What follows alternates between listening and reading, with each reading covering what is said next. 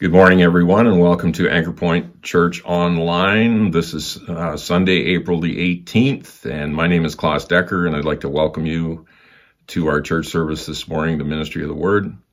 I trust that you're going to be ministered to. God is speaking in the midst of these very trying times, and of course, we're in the midst of lockdown here in Ontario because of COVID, but better things are ahead. There's no question about it. This too shall pass. It seems like it's lasting forever, but it won't. The only thing that's forever is God and eternal life in Him. So we're grateful for that. Amen. This morning, if you're tuning in for the very first time, we want to welcome you. We trust that you'll be ministered to and that the word of the Lord will be effective in your life. May you have ears to hear and hearts to open up to understand what God is speaking in these days. And if you've been away for a while and you're just kind of tuning back in for the first time in a while, welcome back. And the same things apply to you. We trust that you'll be ministered to this morning as well. I want to say thank you to all those who have continued to contribute to the work at Anchor Point Church, the Lord's work financially. And if you'd like to contribute, you can certainly do that. And the way to do that is by e-transfer, ideally. And you can address it to AP Alliston, giving at apalliston.com. So let's now just sit back, open your hearts, open your minds, open your Bibles to what God is going to speak. And I trust you'll be challenged and you'll be blessed by the word of the Lord today. God bless you.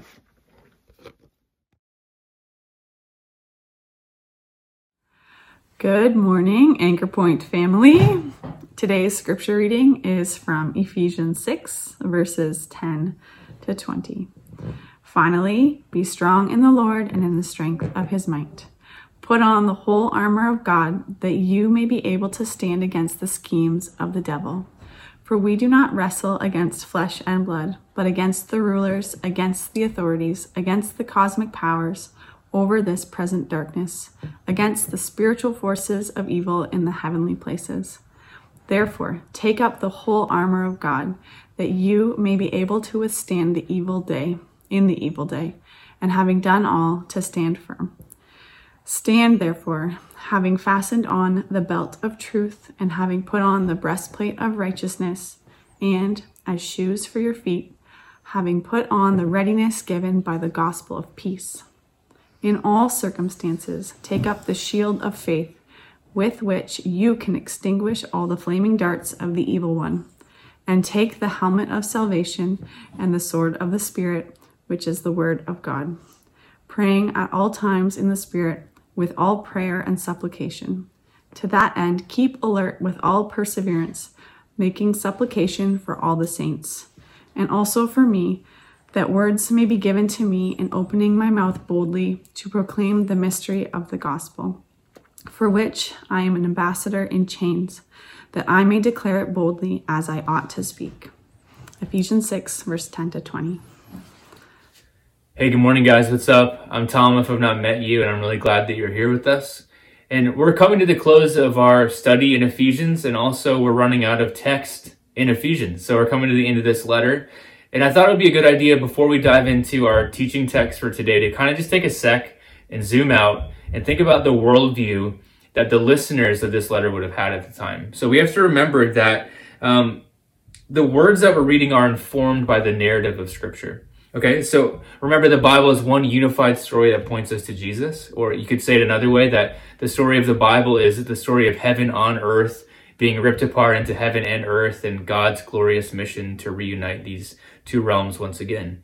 And so Paul's audience, or the listeners to this letter, they would have had this worldview in mind. But not only that, they would have had a worldview that allowed for this whole idea of the spiritual world, that narrative of heaven and earth being reunited was playing out in both the material and immaterial world. So it was playing out here on earth, but also in the spiritual world. So now you may hear this and you might, your eyes might be rolling already. You might be thinking this whole notion of a spiritual world, or maybe even spiritual warfare on top of that, is just completely trite and hokey. Maybe you grew up in the 90s like I did and you had to watch Carmen videos. Remember Satan Bites the Dust? Anyone? If you haven't seen it, don't waste your time. But what am I getting at? I want us to think and realize before we get into this and know this, there is a real battle going on. There really is a good and there really is an evil. There's a kingdom of light where Jesus rules and reigns, and there's a kingdom of darkness where Satan is doing everything he can to keep us as humans from the with God life. There is a cosmic battle happening, and you and I, we are the battleground. These kingdoms are diametrically opposed to one another. Think about Jesus' words recorded in John 10:10. He says this, "The thief," or Satan, "he comes only to steal and kill and destroy." And C.S. Lewis wrote this great book called Perelandra, and there's this Satan-like character, this unhuman named Weston, and he says, "Listen, I have come to give you death and death abundantly." But so the thief, or in Weston's example, they're after just seeking out to kill and destroy everything that they can. But Jesus and the kingdom of light is one that has come to give us life and life to the full, diametrically opposed to one another. And we don't have time today to go through a whole breakdown of the spiritual realm and world or spiritual beings, but to start, I want to challenge us to take this seriously. Take this seriously. This isn't some hypothetical enemy we have, but there really, truly is one who is dead set against us. There is a real personal evil, Satan and his demons. But moreover, guys, there is a stronger one who is so for us that he came and won us back from the kingdom of darkness through the giving of his own life. He is victorious. He is ruling. He is reigning. He is Jesus. There is a real personal God. The words in Paul's letter would have been heard with this worldview held by his audience, with his listeners. So I don't only want to draw our attention to the worldview, but also the method and context in which this would have been heard. Remember, this is a letter that would have been read in one sitting. And we've taken like the better part of 15 weeks to go through this letter. And we could maybe have forgotten what Paul said, in chapter 1. But remember, these guys are sitting there with their rapt attention, listening to every word that Paul would have had written. So I want to give us just a quick rundown of the greatest hits from Ephesians so far. So let's just listen up to these. So God has an eternal plan to reunite heaven and earth. He wants a family with you in it. He has exalted Jesus as the victorious one. Jesus paid the price to redeem us and free us from the kingdom of darkness. We've been resurrected as the new humanity. We've been given a new identity in Christ. We are to put on that new identity every single day.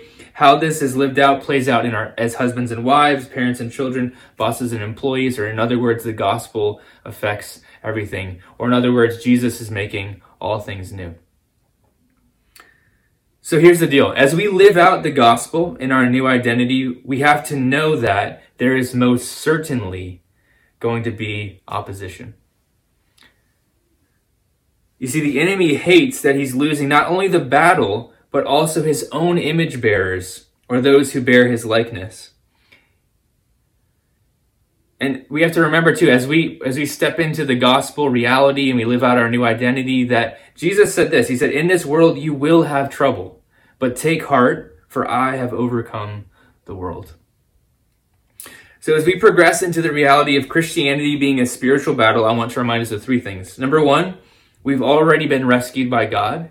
Number two, we've been given a new identity in Christ. And number three, Jesus has won the decisive victory as God has placed all things under his feet. Hallelujah. So with all that in mind, let's dive into the text for today. The first thing we want to think about is the reality. The struggle is real, guys. So let's read verse 10 and 11 together. "Finally, be strong in the Lord and in the strength of his might. Put on the whole armor of God, that you may be able to stand against the schemes of the devil." So Paul starts off right here. He's coming, like we said in the beginning, he's concluding his thoughts here in the letter. But one way to translate this word, finally, is for the remaining time. As we step into this and live this out for the remaining time that you have on this earth, or one way to think about that is the time between Jesus' two comings. So the time between Jesus coming on earth and coming again, his second coming, that time is going to be marked by conflict. So for the remaining time until Jesus returns is going to be marked by conflict, right? He's reminding us of this story, or not even just the story, the reality that we live in a spiritual battle. So that's how he starts. Then he goes on, "Be strong in the Lord." And I don't know about you, when I hear that, I think, okay, I got to just muster up some energy. I feel like I'm all alone. But the good news, one translator puts it this way: be strengthened, y'all. Okay? Be strengthened, y'all. And that's good news for two reasons. Number one, he's saying be strong in the Lord. And that means that we are to tap into God's strength, not our own strength. If I think about taking on the spiritual forces that are opposing me in my own strength, that is terrifying. But if I think about it, okay, I need to tap into a God who is already victorious over this enemy. It's a different story. So we're to be strong in the Lord's strength. Another way to think about that is we have to be abiding in the vine and realize that he is the only source of all the power that we need. So not only is he the source, but he also has more than we could ever ask or imagine. And the second thing in that phrase that's good news is that spiritual warfare is a team sport, not an individual sport. So be strengthened, tap into God's strength, y'all, all of us together. You're not alone in this spiritual battle. But why are we called to put on armor? Why would you put on armor? Because you're in a battle. Otherwise, I mean, maybe you're into like reenacting medieval stuff, but I mean, that's a whole other deal. But you are called to put on armor because you are in a battle. We are in a battle together. And as we do this, what we're actually putting on, this is again, Paul hearkening back to what he's been talking about in this whole letter, is we're putting on Christ. We're walking out our new identity. We're becoming who we are in Jesus as we put on this armor of God. And the other thing he's calling us to be strengthened in this is to get on the offensive, right? Jesus has already won the decisive victory. We are on the offensive now. We are pushing back darkness. So get on the offensive, or in other words, we fight from victory, not for victory. Okay? So that's how Paul is starting off this part of the letter. Then he goes to talk about who it is we're actually fighting. Who is our foe? So let's read this. Verse 12. For we do not wrestle against flesh and blood, but against the rulers, against the authorities, against the cosmic powers over this present darkness, against the spiritual forces of evil in the heavenly places. So who are we up against? First of all, not one another. Okay? Humanity, other people that maybe you're thinking about, okay, that person is my enemy. The reality is that they're not really your enemy. Okay? Not one another. We have to get that settled in our heart. Your enemy is probably not who you think it is. We have to realize that our enemy, Satan, and his minions, the demonic forces that he partners with, they are defeated in Jesus. Like we talked about this a couple weeks ago on Easter, that Jesus triumphed over them on the cross. So there is a decisive victory that has taken place. But just like in World War II, when some pilots would get hit from Japan, what they would do is it would be called kamikaze. So they were hit. They knew their fate had come. They were doomed. And so on their way out, they tried to take out as many people as possible. They tried to wreak as much damage as possible as they're on their way out. I was having a conversation this week with one of my kids about this very topic, and they were asking about something like this. And so I decided to talk to them about it this way. I said, you know what it's like? It's like Satan's getting sent to his room for eternity. And we're living through him throwing the temper tantrum from being downstairs in the kitchen to going upstairs to his bedroom for eternity. And he's trying to knock out and break stuff and yell at everyone and call everyone names and, just cause as much havoc and death and destruction and more darkness to come on his way out. So we have to remember that our foe is defeated. We have to realize that the way that the kingdom of darkness works is through deception, through accusation, and through temptation. And they work tirelessly against God's will in humanity and the cosmos. They are powerful, they are wicked, and they are cunning. So the struggle is real. We have a real foe. But what are we supposed to wear to a war? What do we wear? So this is where Paul goes on. He says this: therefore, you have an enemy, you're in a spiritual battle, but remember, you're going to be strengthened. You're going to be putting on God's armor. You're going to be putting on Christ. But you want to take up the whole armor of God, that you may be able to withstand in the evil day, and having done all, to stand firm. Stand therefore, having fastened on the belt of truth, and having put on the breastplate of righteousness, and as shoes for your feet, having put on the readiness given by the gospel of peace. In all circumstances, take up the shield of faith with which you can extinguish all the flaming darts of the evil one, and take the helmet of salvation and the sword of the Spirit, which is the word of God. I've never been in a battle before, but I think, as someone who maybe works for the army back in the day, as they're developing armor, they're going to be thinking about what are the attack points typically? Where are you vulnerable? How does the enemy, in past experiences, what do they go after? What weapons do they have? And let's make some armor that will protect us accordingly. So when we're thinking through this metaphor of the armor of God, think about it this way, that armor indicates the attack points that the enemy is going after. So he starts with the belt of truth. And this is maybe a funny picture, but most people back in the day, they would have worn some type of toga type deal.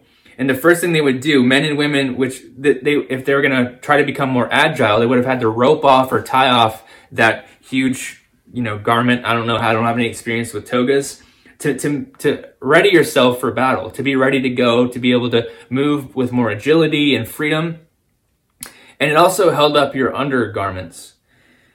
So what we want to think about, the attack point is that Satan's going to go after first and foremost is this whole idea of honesty and sincerity and integrity. Satan's going to deceive you and accuse you and call you into this battle of, do I really want to be honest? Is it safe to be honest? Because Satan wants to destroy the witness of the church by causing us to live lives of dishonesty and hypocrisy.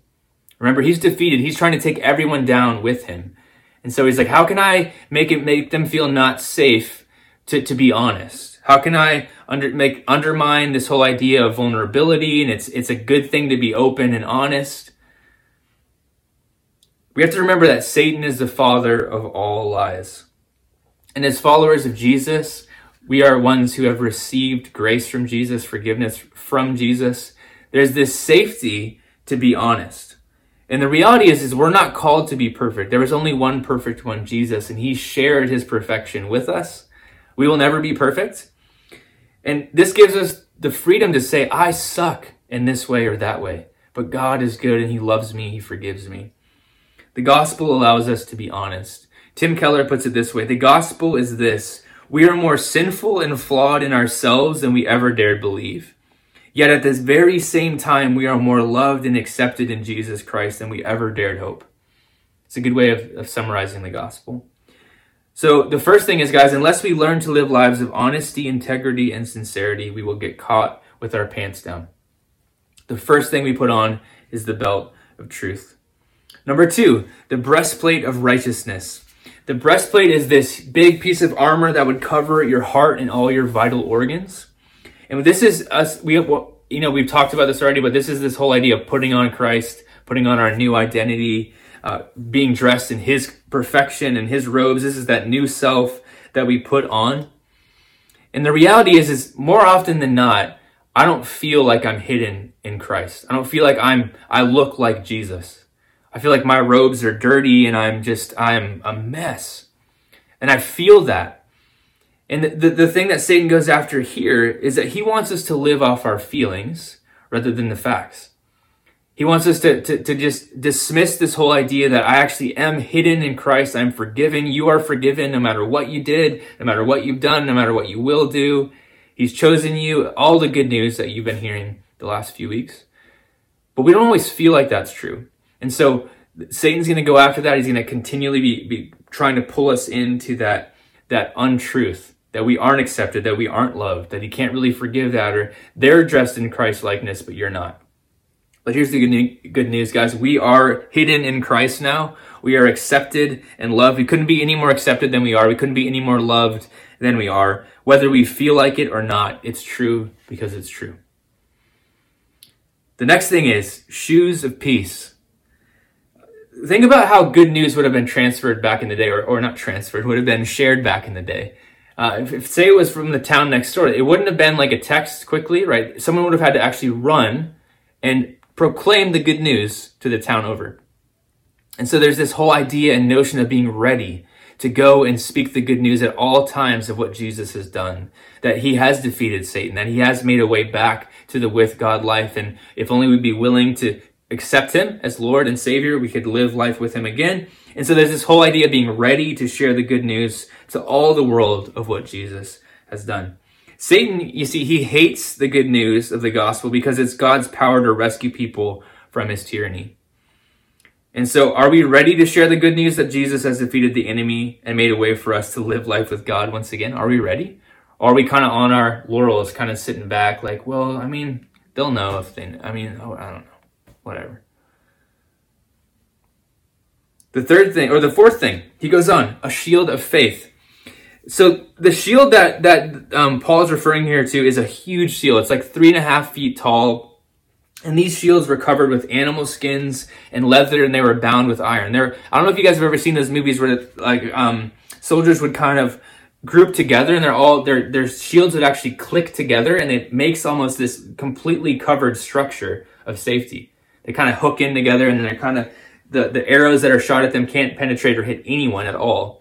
That's the kind of shield he's talking about. And it's cool because Paul goes on and talks about these darts and arrows that the enemy throws at us. And that's the whole point of this animal skin design, is that they would often soak these shields in water. And the literal flaming darts of the enemy would hit one of those shields as they're in this structure, and they would actually be extinguished because the water there had soaked into the animal skin and it would actually put out the flaming dart. Really cool imagery. But what Satan does, and I'm sure you've experienced this, I experience this regularly, is there's these accusations that come in. He's accusing us constantly.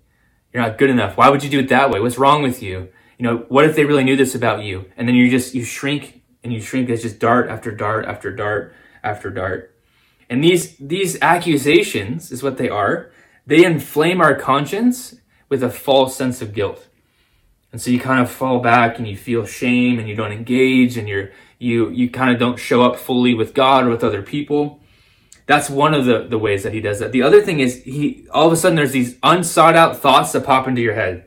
Thoughts about doubt or disobedience or rebellion or lustful thoughts or hateful thoughts or fearful thoughts. And in times like this, guys, what we do is remember, spiritual warfare is a team sport.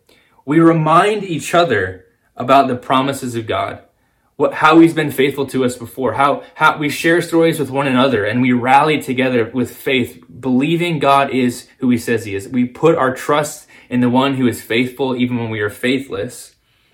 We're able to get through those flaming darts as we circle up together, as we interlock our shields together. The darts, they're extinguished. They can't penetrate us like they used to.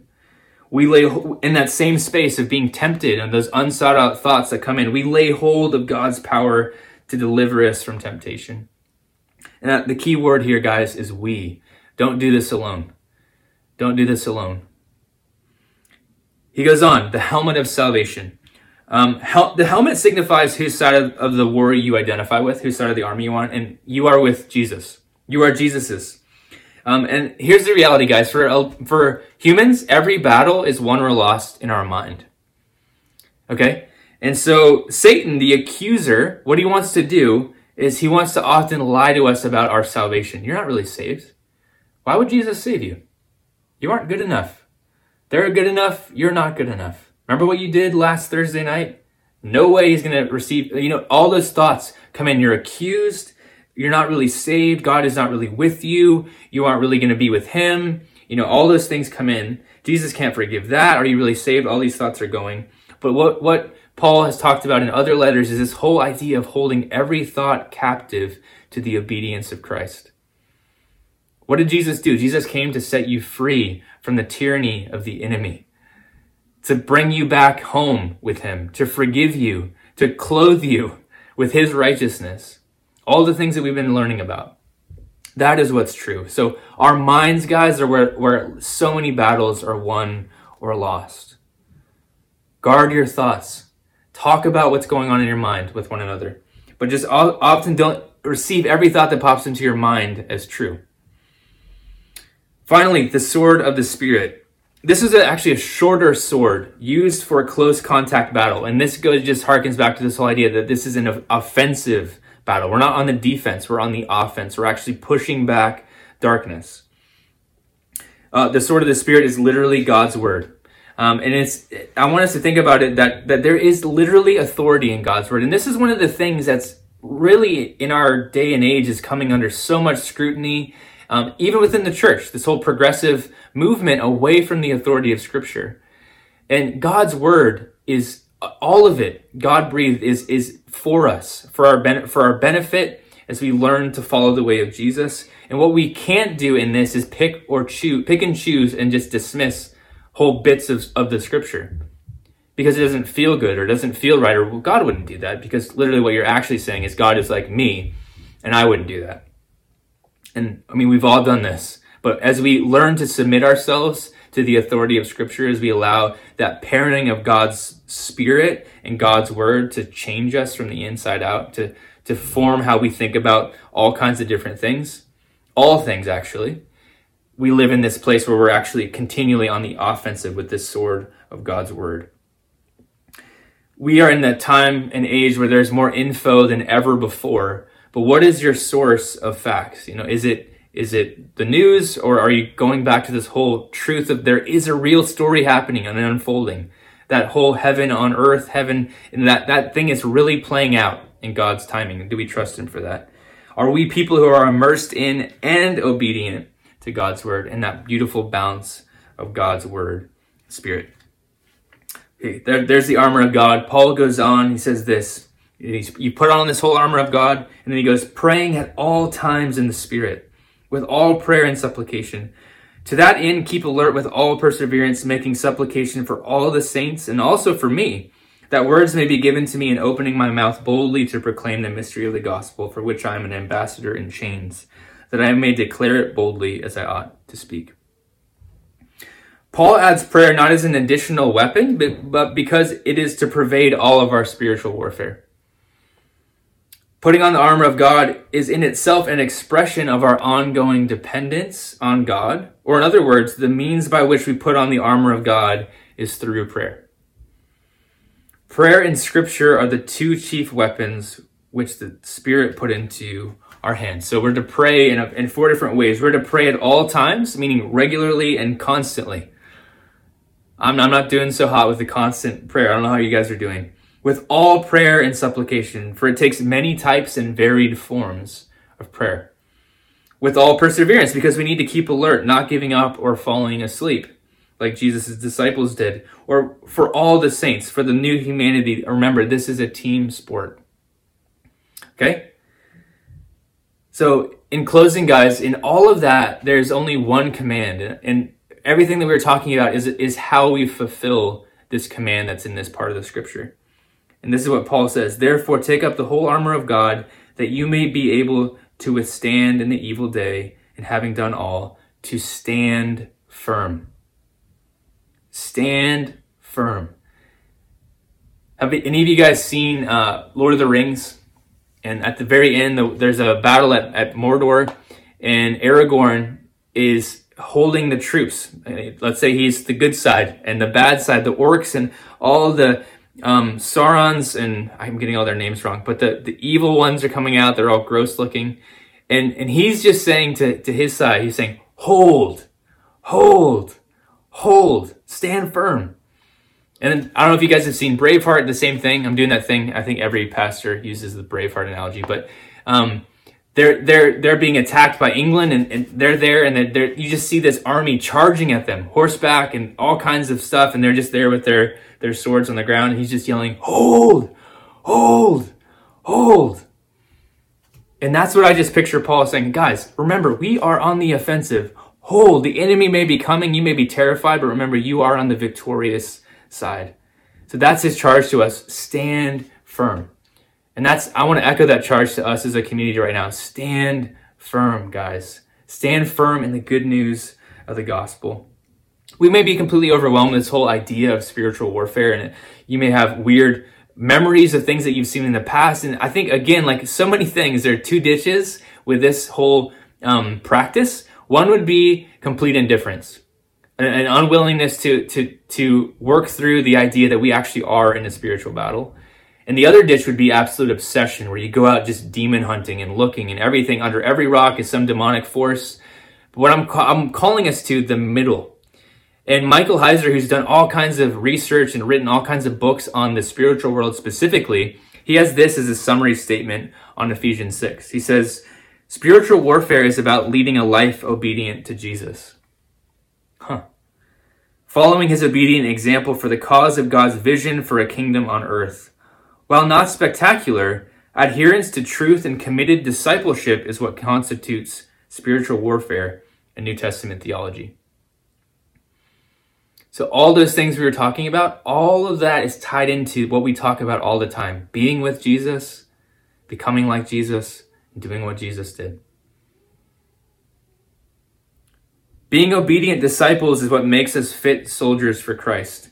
The mission of every Christian is to carry out the Great Commission, the means by which the kingdom of God grows and the kingdom of darkness recedes. Ephesians 6 is about having persevering faith in the gospel and the word of God and living a holy, prayerful life as a follower of Jesus. Who's up for that? Who's up for that? Guys, as I wrap this up this morning, I want to just take a second to talk to you, my Anchor Point family. I know a lot of us have a lot of different reactions. I'm recording this on Saturday afternoon to the announcement that came on Friday from Doug Ford, pushing back the stay-at-home order for 2 more weeks and even stricter things with being out and gathering and all that kind of stuff. And I want to just, whatever you're feeling in that, I want to just acknowledge that there's a community of people here for you. That we're trying our best to walk out what we just have been learning about today. We want to be there for one another. I know a lot of you guys may feel completely frustrated or don't understand, or maybe you feel isolated and more alone than you ever have in your entire life. Whatever you may be feeling, we don't have the answers. We don't know why Doug Ford said this or didn't do this or why this is happening. But we do have the good news of Jesus. We do have God's Spirit. We do have one another. And what we're going to do, guys, over the next 4 weeks at least, is we're going to actually, as gatherings are restricted yet again, we're going to really, we're going to press in to prayer. And this even fits in with our scripture this morning. Praying at all times in all ways for all people. That whole idea is what we're going to try to be practicing just over this next 4 weeks specifically, and hopefully that carries on. This is something we've been talking about and sensing maybe as one of these new wineskins that keeps coming up, is this whole push towards us becoming a people who have a culture of prayer in our community. And so our plan is to, this Monday night, start again just with Zoom prayer. And each week we're going to have a theme, and someone's going to be leading that prayer time. And hopefully we'll be able to have some singing and worship. But we want to welcome anyone who wants to come and join us in that, to just come. And we want to pray for one another. Whatever you're going through, whatever your thoughts may be, it's not going to be a time to air our grievances and all that kind of stuff. But we just want to come together, remind ourselves, stir up faith. Jesus is Lord. He is good. He is working in this. God is with us. And I'm hopeful that God is going to minister to us as we do that together. The last few weeks of our prayer meetings have been incredible. God has been showing up in huge ways. Prophetic words and people who had nudges on the way in from what they maybe thought was God that ended up being God, and all kinds of really amazing, encouraging things happening as we learn that God is actually with us in the middle of this crazy time. And so we want you to know as our community that we love you and we're praying for you. I'm speaking on behalf of the elders and our wives and the leadership team and all these people. We love you guys, and we haven't seen a lot of you as much as we would have loved to. We want to see you again. But in the middle of that, let's make the best of what we do have. Let's gather together on Zoom. Let's pray. Let's go after God. Let's fight this spiritual battle together. And let's just rejoice and rest in what God has done for us. A few things I wanted to share just from a couple people. Jesus says at the beginning of Luke 18, man not always to pray and not lose heart. Just again, a call to that prayer time. Remember the gift of God's Spirit living inside you and infusing you with grace and peace as you move into whatever you're going to be doing. Klaus shared with us that Luke 18 verse. And so Kevin earlier, I was talking to him, Kevin Butler. Jesus in John 14 says, but the Helper, the Holy Spirit, whom the Father will send in my name, he will teach you all things and bring you into remembrance of all that I have said to you. But listen to this, guys. Peace I leave with you. My peace I give to you. The words of Jesus. May the grace and peace of Jesus be with you.